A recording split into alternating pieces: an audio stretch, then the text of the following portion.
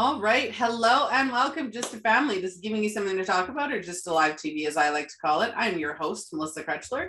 Today, we are going to be talking about gambling, gaming, and lifestyle addictions. And this is technically not specified to women. It is going to be about absolutely everybody. So bear in mind, when we do talk majority about women, it's only because we're women. So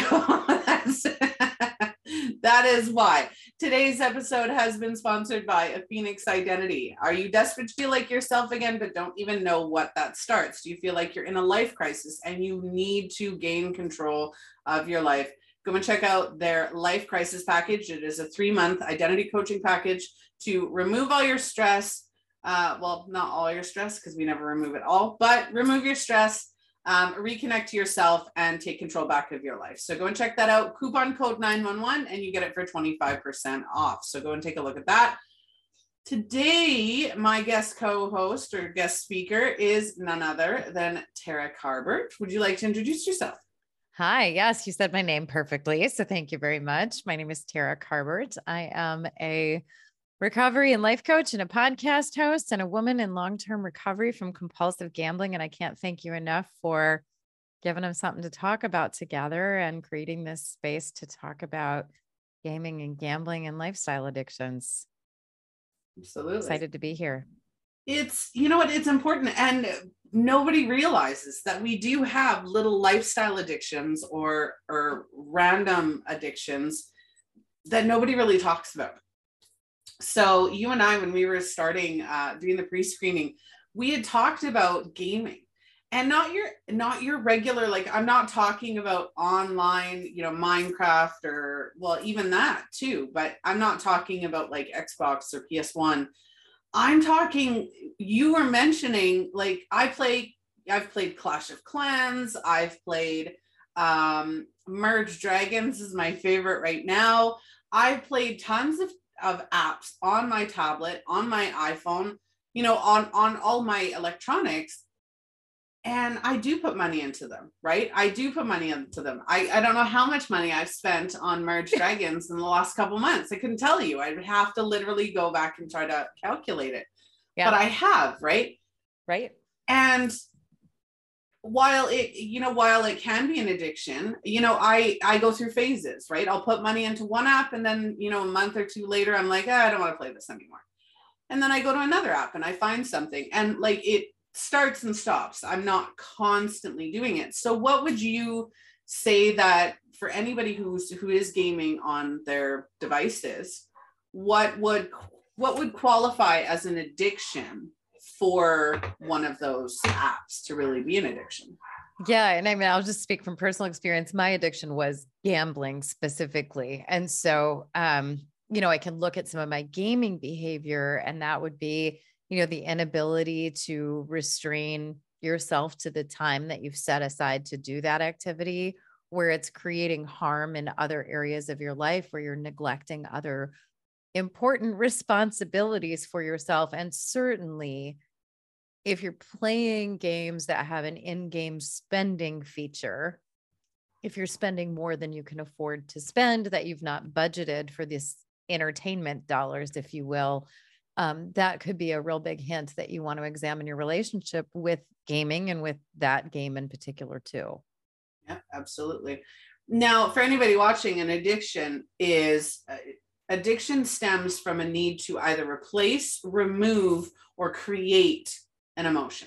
That's what addiction does, right? So I'm addicted to reading. Absolutely. I'm addicted to reading. I will spend all day, every day reading. I will lie in bed, lie on my couch. I'm on my phone. I have Kindle on my phone. So I'm reading all the time, every day. And I'm absolutely right, because there's days where I don't do anything else, right? Mm-hmm. It's like anybody asks me to do something and I'm like, no, I just want to finish this chapter, right? And it's little things like that we can become addicted to. Now, am I doing it because I want to remove or replace an emotion? In some cases, yes, because I have so many other things to do and all I want to do is just relax. I just want to be in that moment, even lost in the book, right? Yeah. And for reading, that's what got me reading is losing myself or losing reality into a story. Right. Right. Yeah. Well, and that, I mean, what can addiction look like? I mean, let's talk about one more level, one more page, one more spin, one more flip of the card, one more hand, right? Yeah. One more. We always want that one more. Yeah.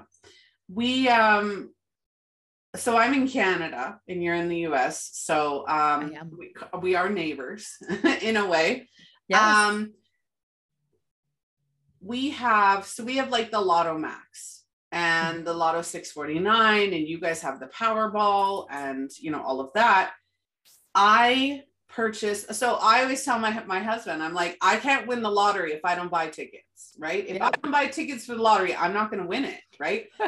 I'm constantly every day, and again, lifestyle, right? Every day I'm on my phone, and I'm actually going to pull it up because it's quite funny. So I have these 3 apps or Safari searches on my phone all the time. Now, if I click into this one right here is I can purchase lottery tickets online. Yep. So I never have to go to the store and buy my lottery tickets. Oh, it's frictionless. I'm buying my lottery tickets, right? Yeah.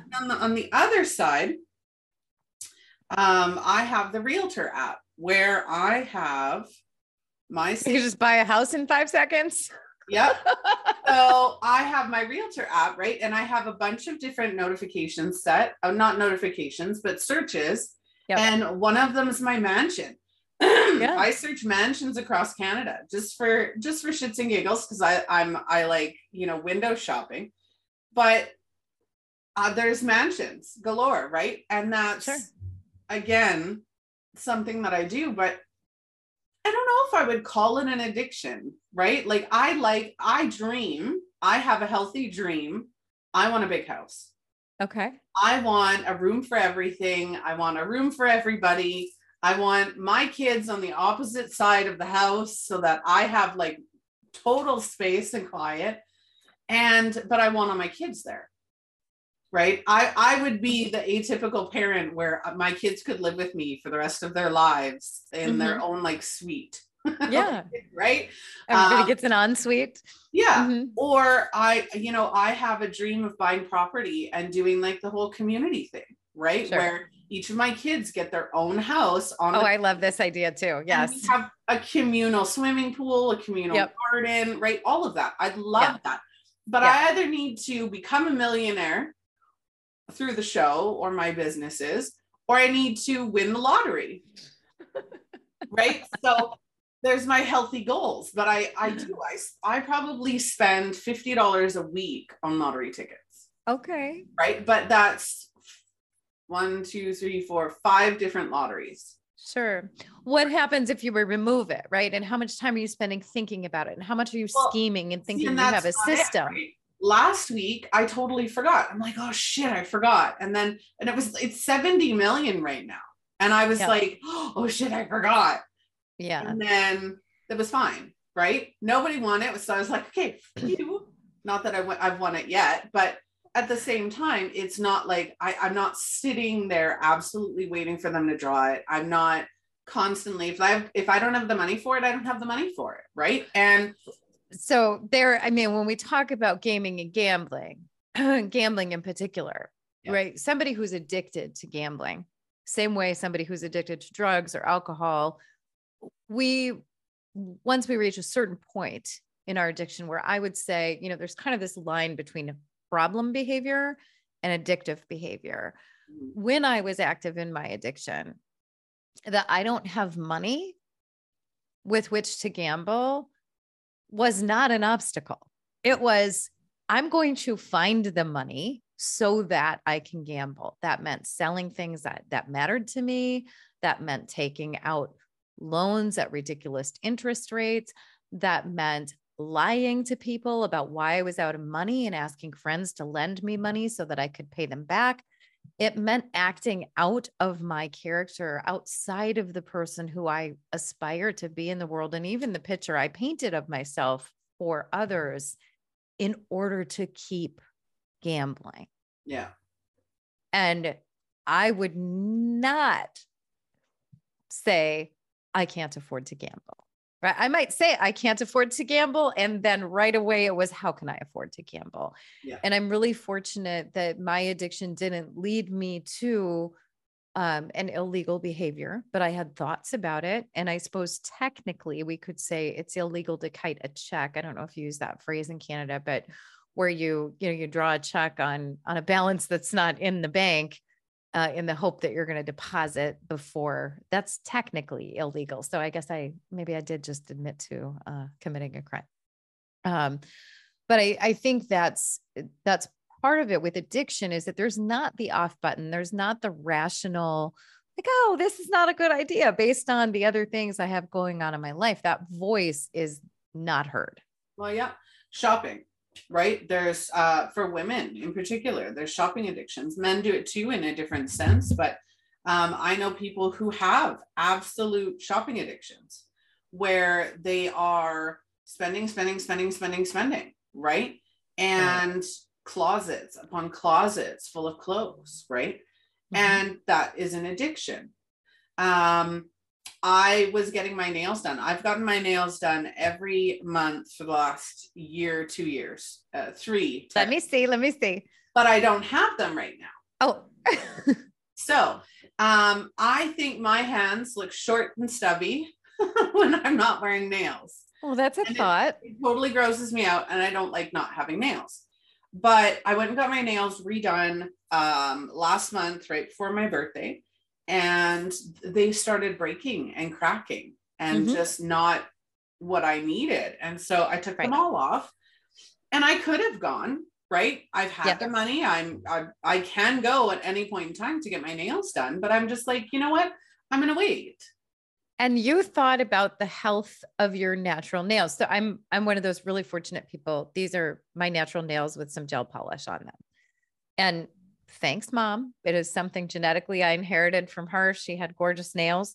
But about the third time with the gel, I have the same experience. Like, my nails are getting thin. They're starting to crack. I want to make sure that they stay healthy. Let them breathe. Right. And that's a conscious, rational choice to prioritize self-care in that way, where if we keep going when we're noticing that something's unhealthy, it can be that behavioral addiction. It can be a compulsion. You might, I know people who have gone so far that the surface gets cracked and then they end up with some infection and then the whole nail falls off because they became obsessed with having it be the way that they wanted it to be. Yeah. So like anything can become an addiction. Health and wellness. Yeah. So now I'm talking about people that I know, right? I'm talking about addictive qualities or addictive lifestyles that I actually know people who have done these. So shopping, absolutely. I know a shopaholic, and I love her beyond measure. Actually, 2 of my closest people, one's a shopaholic, one is a physical fitness, to the point of, self-deprecation, hating yourself. And, there are a lot of stuff, lifestyle. I have to look this way. I have to act this way. And, a lot of our identity becomes wrapped up in these addictions, right? Yes. If we don't feel good enough, or if we're not taking care of our emotional health and well-being, we look for outside sources to give us that feeling, right? So I put makeup on yesterday for the first time in probably like 3 years. And I'm just like, oh, and then I went and bought more. Yet I never wear it. This is fun. Right? Yeah. But I never wear it. And so, right. And now I'm like, well, maybe I'll go to Sephora and grab the really good foundation, because I have rosacea. I can't stand the feeling of really thick foundation. Me neither. But at the same time, I want to cover, right? I want to cover. I want to look nice and not have all the red splotches and all of that, right? But I don't have to. Right. Yeah. And I think to your earlier point about, kind of addiction takes root when we have created this pathway in our minds that we've come to believe that behavior, that thing, if it's a substance or, something we can touch and feel, that is the solution to the emotion we don't want to feel. And in the trying to create an emotion, we're trying to remove the feeling of boredom, in many cases, like we want to create excitement because we're so bored, and now, I used to think of boredom and now I'm like, yeah, that's not boredom. That's peace. That's serenity. That's quiet.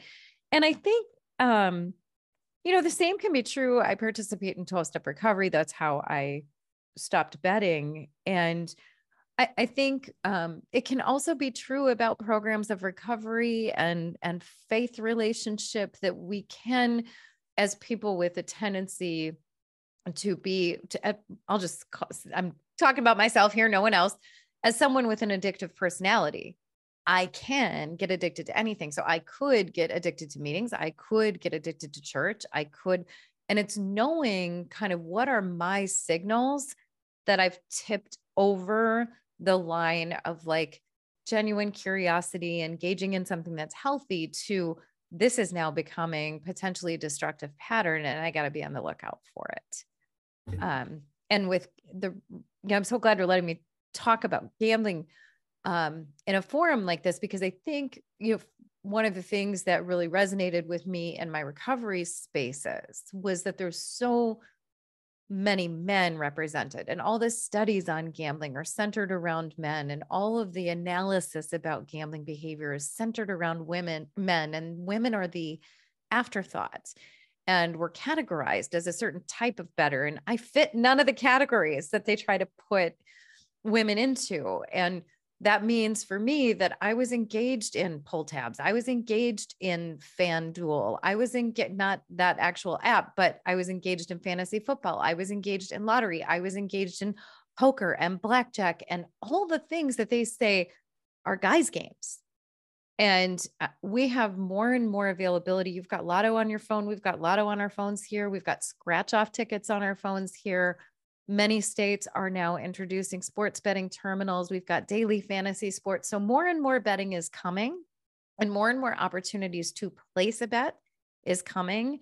And same with those in-game features: buy a level up, buy a loot box, buy a badge, get the mystery prize. All of these organizations, social media included, have started to embed the designed to be addictive methodology of slot machines for this intermittent reward mechanism that our brain loves, that little dopamine and serotonin boost that we can get, those feel good feelings, and they come real quick. And we also get that same chemical release if we almost win. So, like when you almost beat a boss in a video game and you're like, don't quite do it. Like, you got to go back. You got to go back and do it again, because you're convinced you know how to do it the next time. And suddenly you've lost another hour. Yeah. Yep. And it happens to all of us, right? Yes. In one way, shape, or form. And, you made a very good point, though. Like, all of us go through that. Oh my God, I have to try it again. Right? Like, I just about did it. I have to try it again. Or, even the lottery. I've won 4 numbers on a 7-number lottery. Now it was $20 or $50, which sure, is a lot, but at the same time, it was like, well, maybe next time I'll get all 7, right? And we all kind of go through that, and that's natural, right? That's, and quote unquote, a normal, and I'm going to quotations that because normal is subjective, but that's a normal behavior. 99% of the population do that, where we have that release and it's like, oh, I have to try it again, or no, another chapter, or, and it being healthy. It's when, and this is where I'm getting to the point you made, it is when it starts to negatively impact your life, right? Where you're going, where did all my money go? What happened to this, right? My husband said that to me the other day. Where'd all our money go? And I'm just like, this, and this. And then I was like, uh-oh. Yeah. Where did my money go? Where did my time go? Yeah. How did it get from 11 o'clock to 4? Right. And I've done that reading, and again, healthy, but getting into a book and it's like, now it's like 4 a.m. because I not at the cost of your rest. Yes. Right? And it cost me my sleep. And, doing that every so often, maybe once in a blue moon, once every 10 years or 5 years, that's not so bad. It's when it's consistently all the time every day, right? And beating yourself up for it is pointless. Um, Yeah. Comes to actual addictions, right? And again, don't beat yourself up if you fall off the wagon. If you, you know, just acknowledging the fact that it's an issue is a huge first step. Then you start catching yourself, right? And I tell everybody this, when you're, you know, the shopaholic that I know, she's starting to acknowledge it. Yeah. It all Right? starts with awareness, right? Right. So even if, so I'm a smoker, right? And if I turned around, I'm not ready to quit, but if I was ready to quit, if I went and every time I had a cigarette go, I really should quit. I really should quit. I really should quit. And oh, I'm smoking again. Oh, I'm smoking again. Every time I acknowledge that, right? It gets me more ready to be like, okay, this is seriously an issue. I need to change this. And then you start thinking, well, what could I do instead? Or, you know, what's actually created the issue? Now, again, addiction is stemming from a need to replace, remove, or create a feeling. Right.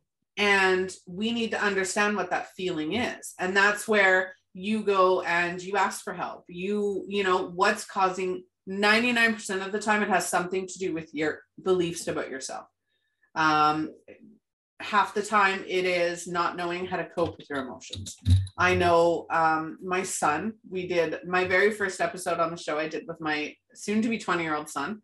Awesome. And you can only find it on Facebook and YouTube. Just so everybody knows, if you want to go check that episode out, it is on Facebook and YouTube. It's the very first one we did. And we talked about the fact that he used to cut. And that stemmed from a need to cope with his emotions because it was a focus. And self-harm also is a behavioral addiction. Yeah. And that's exactly what it is. Right. And so knowing that those are stemming from something, and being able to figure that out, find somebody like me, find somebody, you know, anywhere, whoever you can, that's knowledgeable about what addiction is and how to maneuver through it so that you can actually identify the issue, identify the root cause, and, you know, start taking back your control, because you lose control to addiction. Yeah. I think the root cause connection, you know, for a lot of us, in recovery from like, and working our version of formal, whatever that looks like, version of recovery, right? That a lot of us can get caught up in the why did I, why do I? And so I think it's really important for people to understand, like, the source could simply be a feeling or a lack of a feeling that you're trying to create. And there may not be, now I have it, right? But there may not be this childhood trauma or this life trauma event. And I do think that trauma and addiction are like this, and that trauma certainly can lead to addiction, but sometimes the searching for the why can distract you from the searching for the how. How do I get better? How do I choose a different way of living? And so the exploration of the why doesn't have to come first. Yeah. And I'd encourage anyone who's thinking about their relationship with any behavior to really start to search for the how can I change this, more so than the why do I do this. For me, because now I agree, but it's both different opinion, right? Yeah. For me, the why is important, even if it is searching for a feeling, right? Because yes.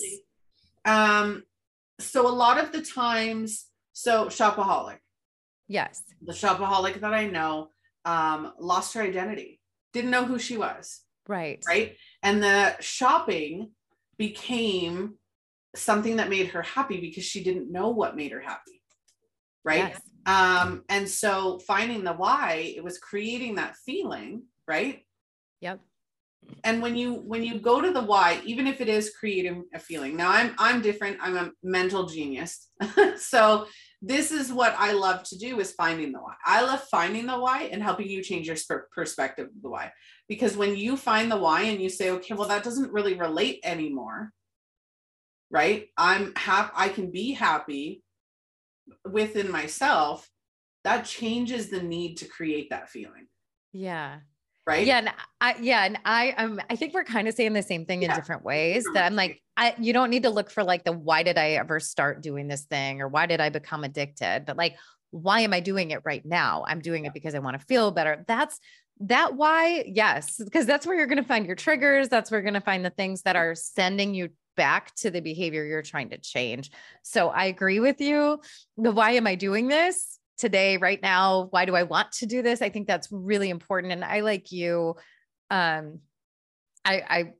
geek out about our mind body connection, and the why is sometimes just a thought, like shopping is fun. Mm. I mean, sometimes it's really not. Like, do we love standing in line? Do we love when things don't fit? Do we love when they don't have our size? No. And that's the thing, right? Is finding, okay, well, is it really helping? Right. Is it really making me happy? Is it really what I need to do? Is it really something that is it really something good for me? Right. Yeah. Yeah. And how can the opposite be true is one of my favorite questions to ask when my brain tries to give me an absolute, like I was convinced that gambling was fun. Yeah. Right. Gambling was not fun. I was miserable. Yeah. But there was that part of my mind that was convinced that it was fun. It was entertaining. It was enjoyable. It was exciting. Yeah. Tell that to the me who came home at 5 a.m. thinking that she was worth more dead than alive. Yeah. The opposite was true. Yeah. We don't think about stuff like that. Sorry, I'm just going to close my window. Okay. There's a little bit of excess noise. As much as I like the wind and the cool air, it's a little bit too much excess noise on my end. I hear it, whether you guys don't. I'm not hearing it, but I'll give credit to good audio. Yeah, absolutely. I love the audio on these things. So what lifestyle addiction? So we talked, gambling can be anything, right? Gambling is anything that you spend your money with the chance to win something. That's gambling. Yeah. Right? For skill or not. So, I mean, it can be as simple as, I'll bet you a cup of coffee. I'll flip a coin. We didn't even talk about bingo and purse bingo. I mean, that's gambling. Yeah. Anything that you have a chance to win something is gambling. Yeah. Then we have gaming, right? Where that's the online gaming. What was the newest one that they were doing? Shoot, the Kardashians even had commercials out for it. I don't know. I so stay away. And then we get like even like some of the crypto stuff has this element of. See, I have avoided crypto like the plague. That's just me. In my personal opinion, I avoid crypto like the plague. Yeah, I don't even know. I had it on here at one point and I deleted it because I was like, this is boring now. But again, even just the apps that you can download on your phone, right? The gaming apps on your phone or on your tablet or whatever that you can download and put money into. Roblox, which is my daughter's favorite right now. Yeah. And she's like, can I have some Robux? And I'm just like, yeah, maybe. That's usually like a birthday or Christmas or once in a blue moon type thing where she gets Robux, right? But yeah, and then there's lifestyle, right? Health and fitness. There is dieting. There's just food in general, right? We could take overeating, undereating. Yeah. Oh, yeah. Yeah. So anything lifestyle that we can become, right? And again, to classify it as an addiction, it has to be negatively impacting your life in one way or another. Work. Yeah. Work. Don't get me started on work. My husband, so she's starting business number 7. No, we only have 6. But what did we talk about at the top of this before we hit record? Okay, that's part of number 6. Okay. So, all right. For anybody wanting, yes, I'm addicted to creating. I'm a creator. I love to create. So when I get a new idea, it's like, oh my goodness, I have two filing cabinets to the left of me, and one of them is half full with programs that I just have to put into courses and launch. Right. But so I've got identity coaching is one of them. Spiritual teaching is another one of them. Then I have the show, which is another one. I have the Women Supporting Women Network, which is a membership group for women only. And we cover 6 different categories and various topics within those categories. Yeah. And so it's a support group for women, and it's member only, which is nice. And then we have the My Biz Fits Me, where I do business mentoring. And then we have my craft one. So my craft one has crystal jewelry. As you can see, I have crystal jewelry. I make heat therapy bags, which is why I have a ton of fabric and a sewing machine behind me. And I created a new heat therapy bag today, but I'm not going to mention what that is yet because I have to make the first one before I launch it. Yeah. But I will be doing that later today. So needless to say, yes. When I get creative, I tried to make a new crystal. That just anyway, I like creating, right? So maybe I'm addicted to creating and starting new things. And yeah, and at the same time, like these are things that are bringing good into your life, right? And I think with like work can be one of those ones that's my husband. It's hard to have in the line. Yeah, my husband. So that's where I was going with this. You're addicted to him? Well, yeah. Absolutely. And he is, I love him dearly, but my husband is an a-hole, born and raised a-hole. But I love him. He provides me with everything I need. Love, support, security. I have no worries with him. So yeah, we're good on that one. But so he dislocated and broke his ankle July 1st. Oh. And my husband's been working nonstop since he was 15. Mm-hmm. He was how hard was this break for this guy? Oh, it was, yeah. So he just went back to work for the second day yesterday. And he's like only going like 2 or 3 days a week, 4 hours, right? Modified and slowly getting back because he still can't walk without crutches. And so he was supposed to pick up our daughter because we're doing pickup and drop off now. And so I was like, well, leave work at 2 and go pick up the oldest daughter. And he's like, okay. And then he messages me or calls me. He's like, you need to go pick her up. And I'm like, why? And he goes, well, because I have to stay late. I said, no, you don't. Like, no, you don't. Right. And he used to do that all the time. Right. His hours are like, yeah. So men and women can absolutely and utterly get addicted to work as well. Staying overtime, putting everything into work with no return, putting yourself out there to the detriment of your health and your family. And I was like, what's more important, that, staying 20 minutes later or picking up your daughter? Exactly. I ended up picking her up because it wasn't a big deal. It's just the once, but yeah, but it's a good question to be asking, right? Like, okay, am I choosing this decision on purpose, or is it an impulse to please the boss or look good in front of the coworkers or please a customer? I mean, I'm a single mom and I can't tell you how many times I showed up at daycare at 5:59 p.m. last mom showing up, trying to eke every last minute out of work.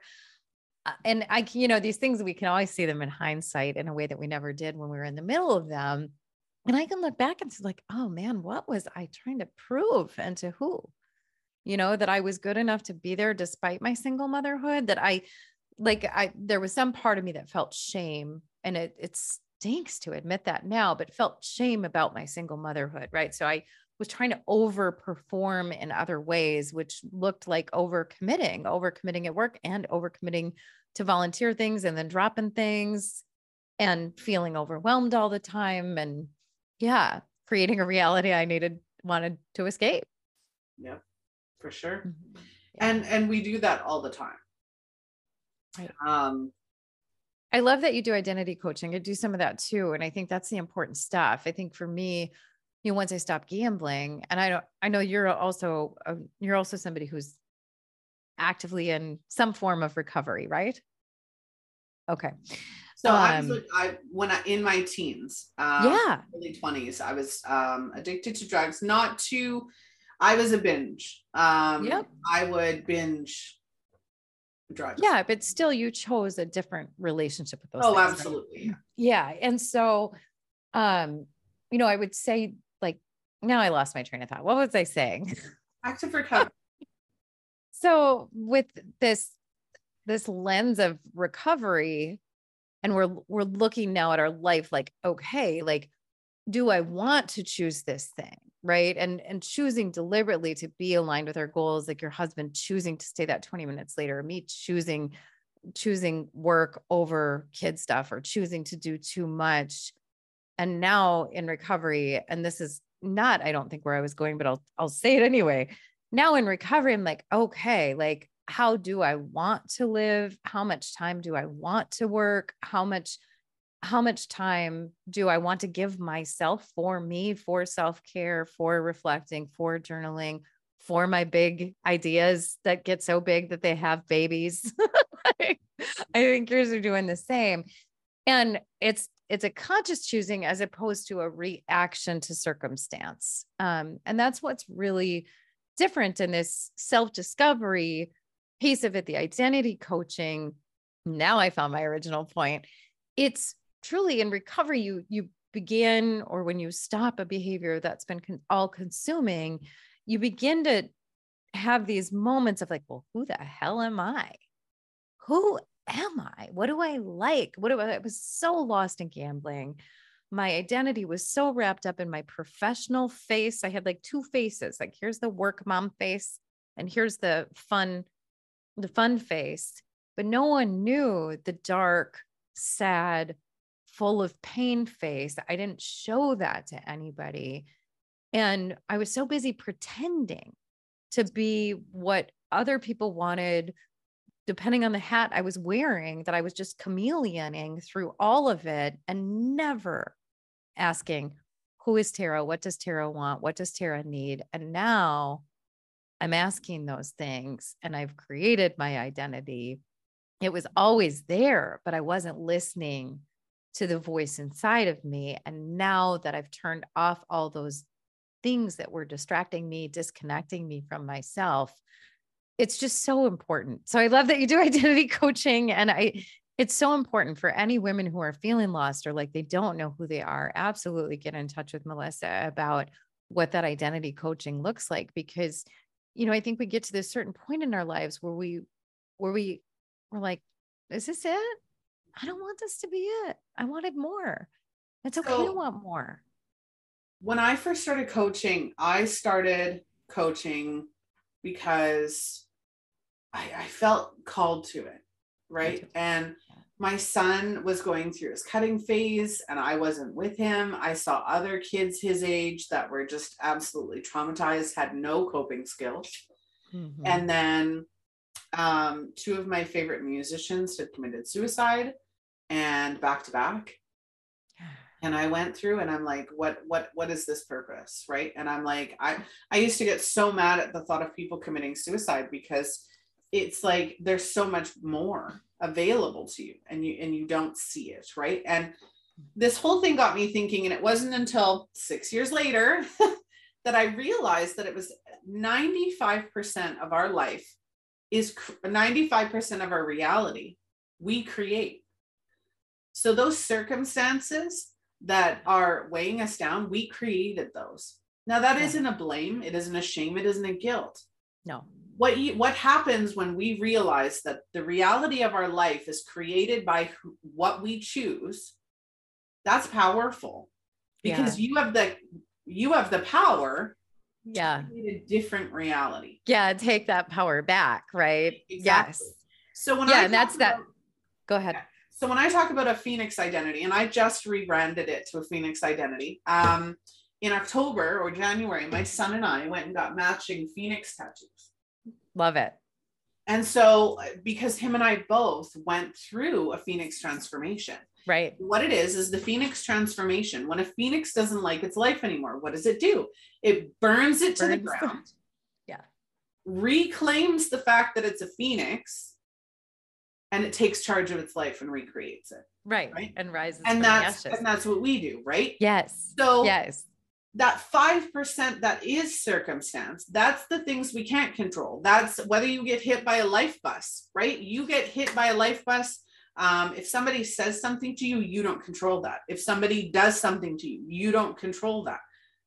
Do you put yourself in those situations? A little bit, yeah, because we do make choices based on our belief systems. So I've recently created what I call the SMARTER method. And I'm in the process of writing the book for it and all the programs, because that baby becomes little itty bitty babies. And it's going to be at least an 8-book series. And what it is the SMARTER method is what each person needs to create a happy, healthy, balanced life. And every one of the SMARTER method, because it's an acronym, every one of the SMARTER is in relation to our identity.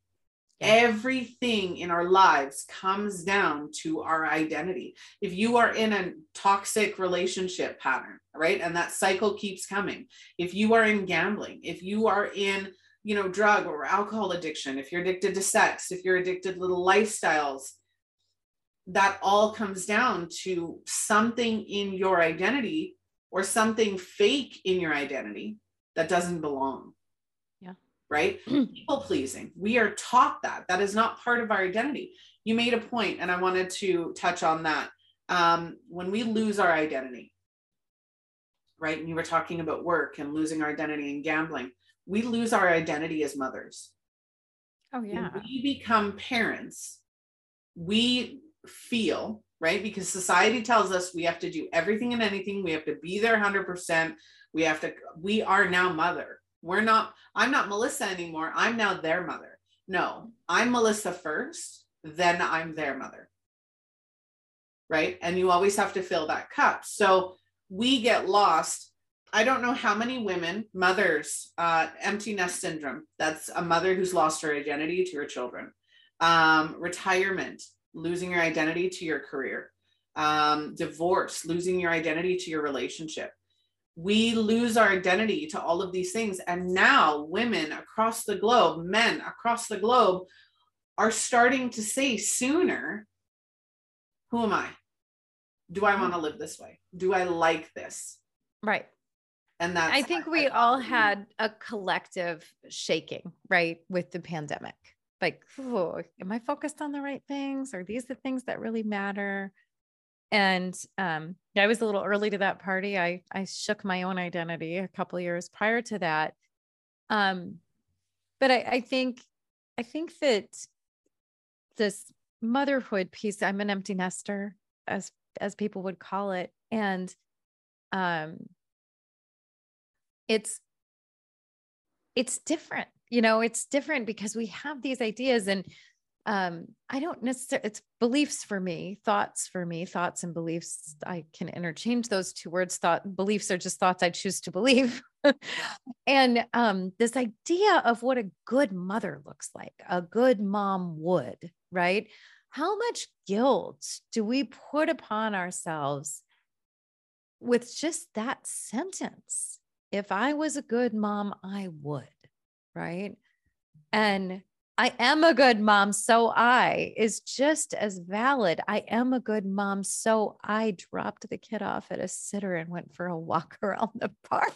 Right? Like we absolutely deserve this time for us, but we do have, as you said, that societal programming that every need our children have comes before our own, that we must sacrifice.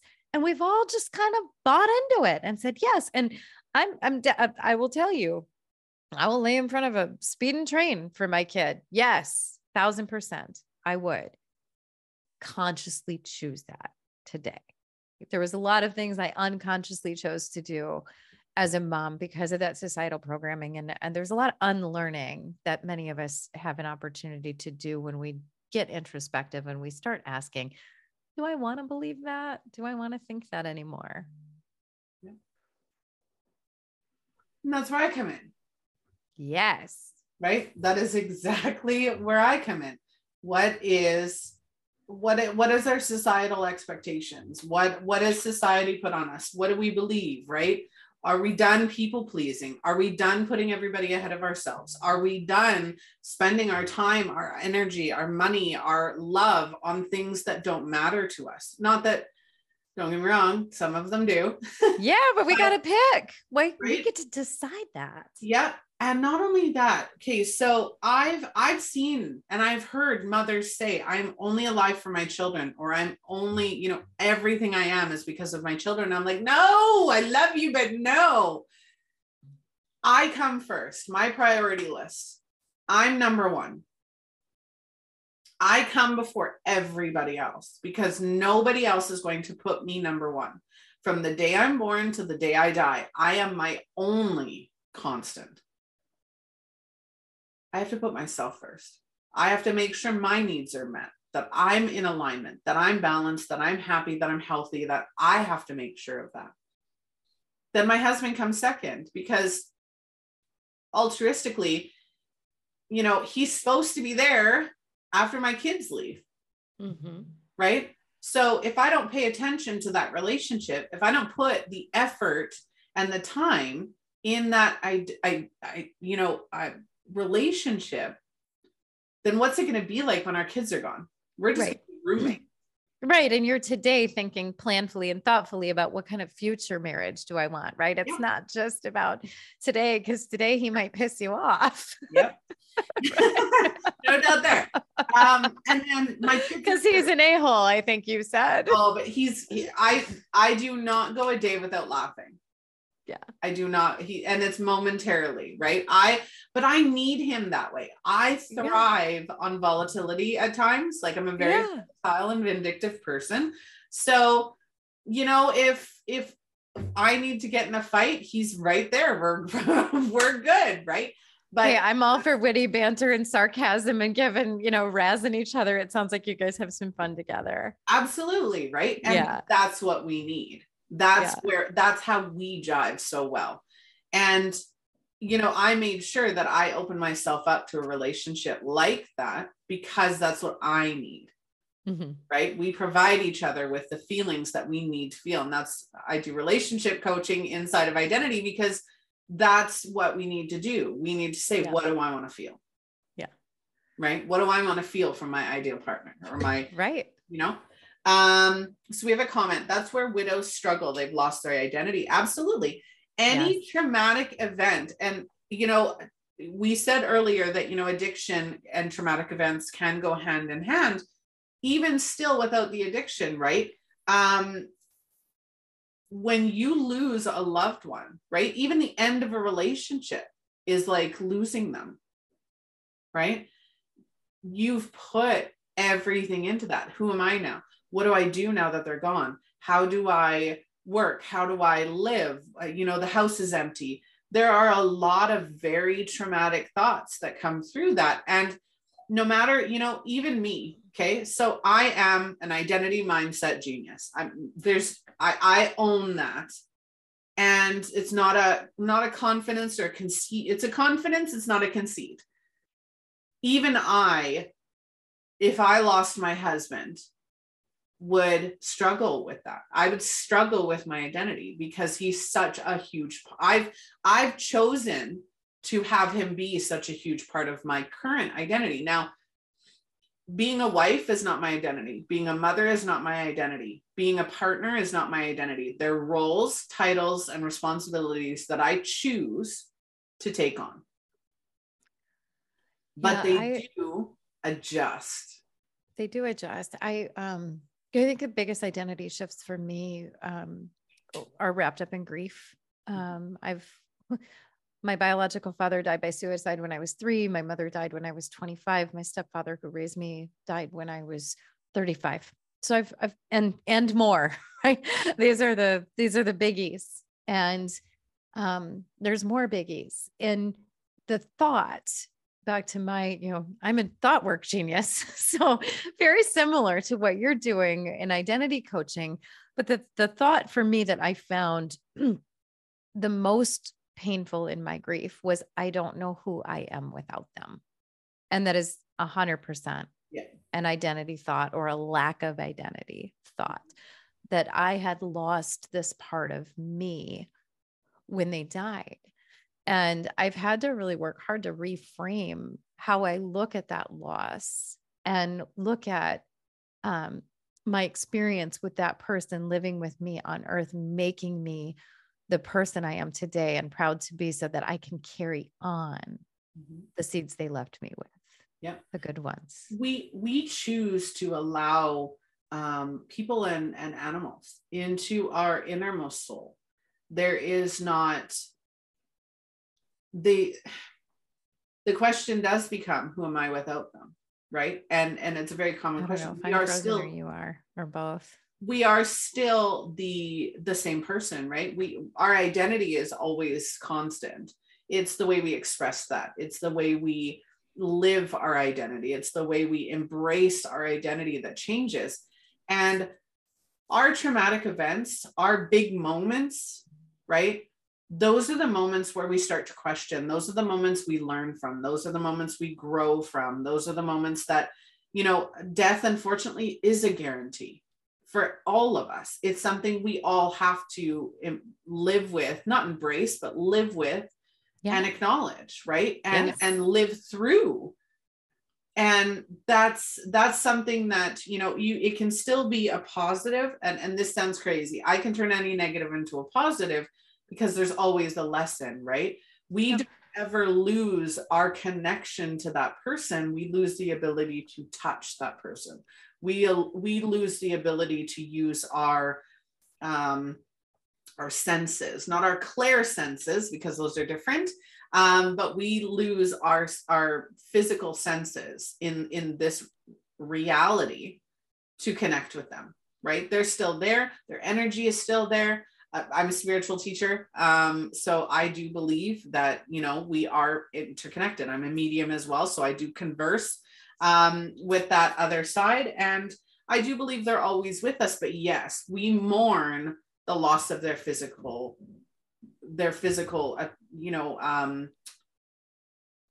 manifestation. Yeah. Yeah. I can still hear my mama's laugh, and it's been, it's going to be 21 years in November, and I can still hear her laugh and feel that feeling of joy when sharing laughter with her. Yep. And she's not physically here. Yep. But I still get to experience that.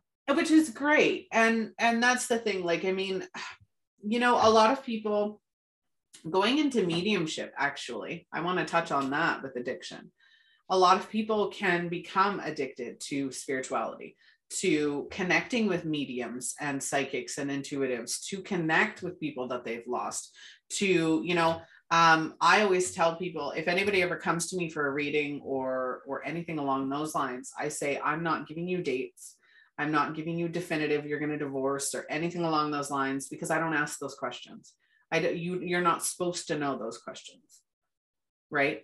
And, getting all that information, if you go to see a medium to connect with a past loved one, that's great, because if you don't have the ability to connect with them, it's great, because then all those messages come through. Mm-hmm. But there are people who go every month, every 6 months, every year to a medium to reconnect. Sure. And they don't really have to. Right. There's some comfort, I think, for almost for a crutch at times. Yeah. Yeah. Right? Like you're saying, it could become an addiction. I mean, how many headlines have we seen about this scammer? I'm putting that in air quotes because they do exist. But they I don't think do. Yeah. Taking tens of thousands or hundreds of thousands from people who were trying to connect with loved ones or trying to understand their future through partnering with a psychic. Absolutely. All right. Was there anything you'd like to add before we get going? I think just for anyone here who is engaging in gambling or gaming behavior, I think a good self-assessment would be to ask yourself, are you playing with more than you can afford to lose? And are you spending more time than you can afford to spend on those activities? And if so, I'd encourage you to explore the idea of a break There's lots of resources. If you're stateside, many of your states will take gambling profits and revenue and turn them into support for people who may need assistance with therapy or treatment for problem gambling. And then there's tons of online resources. So if you look, there's groups on Facebook and there's Zoom rooms and there's formal 12-step programs. But if that's where you're at and you need support or help, you don't hesitate to reach out to me directly and I can point you to some resources, or just use the Google. It's a powerful tool. It absolutely is. All right. Well, thank you so much for joining me today. I really appreciated your time. Yeah, I appreciate the time to have the discussion. Thank you. And so good to see you again. I can't wait to see what comes next with the product we talked about at the top of the hour. Oh, it's going to be so cute. All right, Just a Family. This has been your episode. If you would like to connect with either myself or Tara, please feel free to do so. Our links are in the description of this episode. If you'd like to be a guest speaker, or if you have a topic that you want to see featured on the show, please reach out to justalivetv.com. You can find Just Alive TV across numerous social media, podcasting, and video platforms just by Googling Justa. Yeah, I'm your host, Melissa Krechler. I hope you have a wonderful afternoon, morning, or evening, depending on when or where you are watching. And don't forget, there is no shame, blame, guilt, or any judgment in being in an addictive cycle. Just acknowledge it and start asking yourself how you can change.